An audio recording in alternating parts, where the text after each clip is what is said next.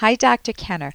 My boyfriend John and I have been together for almost 8 years. So picture that. They're together for 8 years. We're engaged to be married. 3 months ago, I had a bout of depression and I shut him out. We never really broke up. I've started to heal and I asked for forgiveness.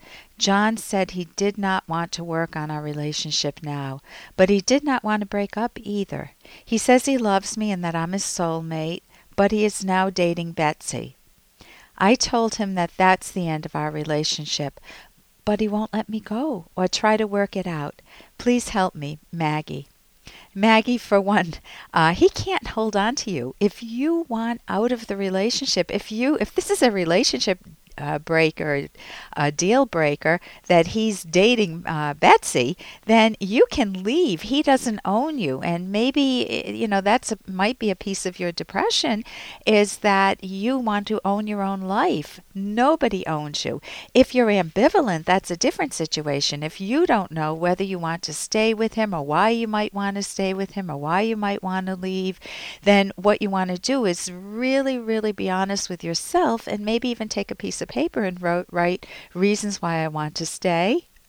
And if you find your mind shying away from some reasons, don't do that. Just let it all hang out. You can always shred the piece of paper later. And reasons why I want to leave, and reasons why I'm still straddling the fence, so to speak. So if it's not working out, you are free to move on. And you can tell him that. Say, listen, it's not working. I can't. You're with Betsy. It's just not working. It might open up the conversation. He might be willing to talk earlier. Remember, he said he's not ready to talk yet, but he doesn't want to leave you. So you might start the process, and at that point, you want to not only be honest with yourselves, but with each other. You want to find out what is the basis for our relationship, and you want to talk about things that you might want to improve, or at least talk about, if there are relationship breakers, why you think it's just not working. The second point I want to bring up is, what was your depression all about? Depression just, unless it's medically, maybe you've got a brain tumor, or maybe there's some major change in your life, you were fired suddenly, it just doesn't float down and descend upon us. We need to know the cause of it. Sometimes it is biological, many times it's psychological, and unfortunately people will very often mistake those psychological causes as, it's just brain chemistry, and that's too bad, because there is some phenomenal therapy out there, cognitive therapy, and you could get yourself some help. You could even go to my website, drkenner.com, and check out what I think is one of the best cognitive therapy books, which is Mind Over Mood. And you could do that on your own, or you could do it with a therapist guiding you, and that might even be better. But what was your depression all about? You're together for 8 years, which is almost a common law marriage. You're engaged to be married, and then what happened? For 3 months you go silent. My gosh, if I had been engaged with someone for 8 years, we're all psyched about a wedding. We decide to tie the knot, and all of a sudden they don't have any interest in me. They shut me out. I would definitely, for 3 months, consider, maybe I want to date someone else. Maybe this is not good for me. Will it happen again? So you want to understand your own depression. Was it caused by the relationship? Maybe there was a major mismatch. You wanted children, he didn't, or vice versa. Maybe after 8 years, there was a lot of mutual resentment that had built up. Or maybe you both need communication skills. Or maybe you were bored with one another. Or fearful of commitment. I mean, if you go for 8 years, I do know somebody who went for a very long time, and actually more than one person, and then got married, and it worked out very well. So that's not always the case, but sometimes there are reasons that people will have long-term dating and not tie that final knot of the legal documents. And so, everybody will make their own choices.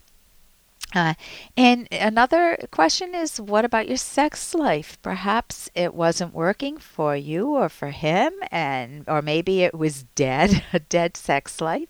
So you want to figure out what your ambivalence is about, and what caused you to get depressed. And only you can figure that out. Only you can figure out what shut him out.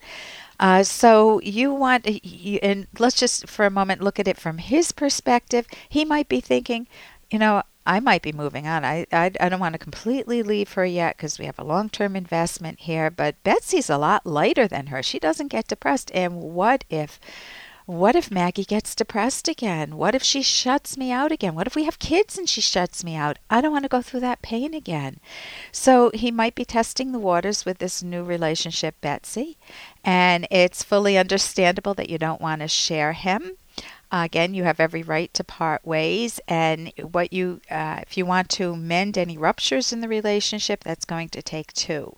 And you want to observe his actions, because many times I think most of the times, actions speak louder than words. And so the best gift you can give yourself is self-understanding. And I'll recommend one more book, which is the book that I wrote with Dr. Ed Locke. It's got, bear with me on the title, it's called The Selfish Path to Romance. And by selfish, we do not mean the mean, rotten way to romance. We mean the self-esteem, the self-valuing, the self-responsible, the self-nurturing, the loving way to romance. You value yourself. You learn how to speak your own mind in a very respectable way. You learn to listen to the other person carefully. You learn to value your own values and one another's, and it's a win-win situation. So again, the book I wrote with Dr. Ed Locke is The Selfish Path to Romance, and the subtitle is How to Love with Passion and Reason. How do you keep that going over the years? How do you resolve disputes? That's not the subtitle. That would be a very long subtitle. Subtitle is just How to Love with Passion and Reason. And I'm Dr. Ellen Kenner, and you can jot down my number now. It's toll-free, 1-877-Dr. Kenner, toll-free, 1-877-DRKENNER. And you can also visit my website, drkenner.com, where I have articles I've written, books I recommend, and podcasts. You can listen to a podcast of the show again.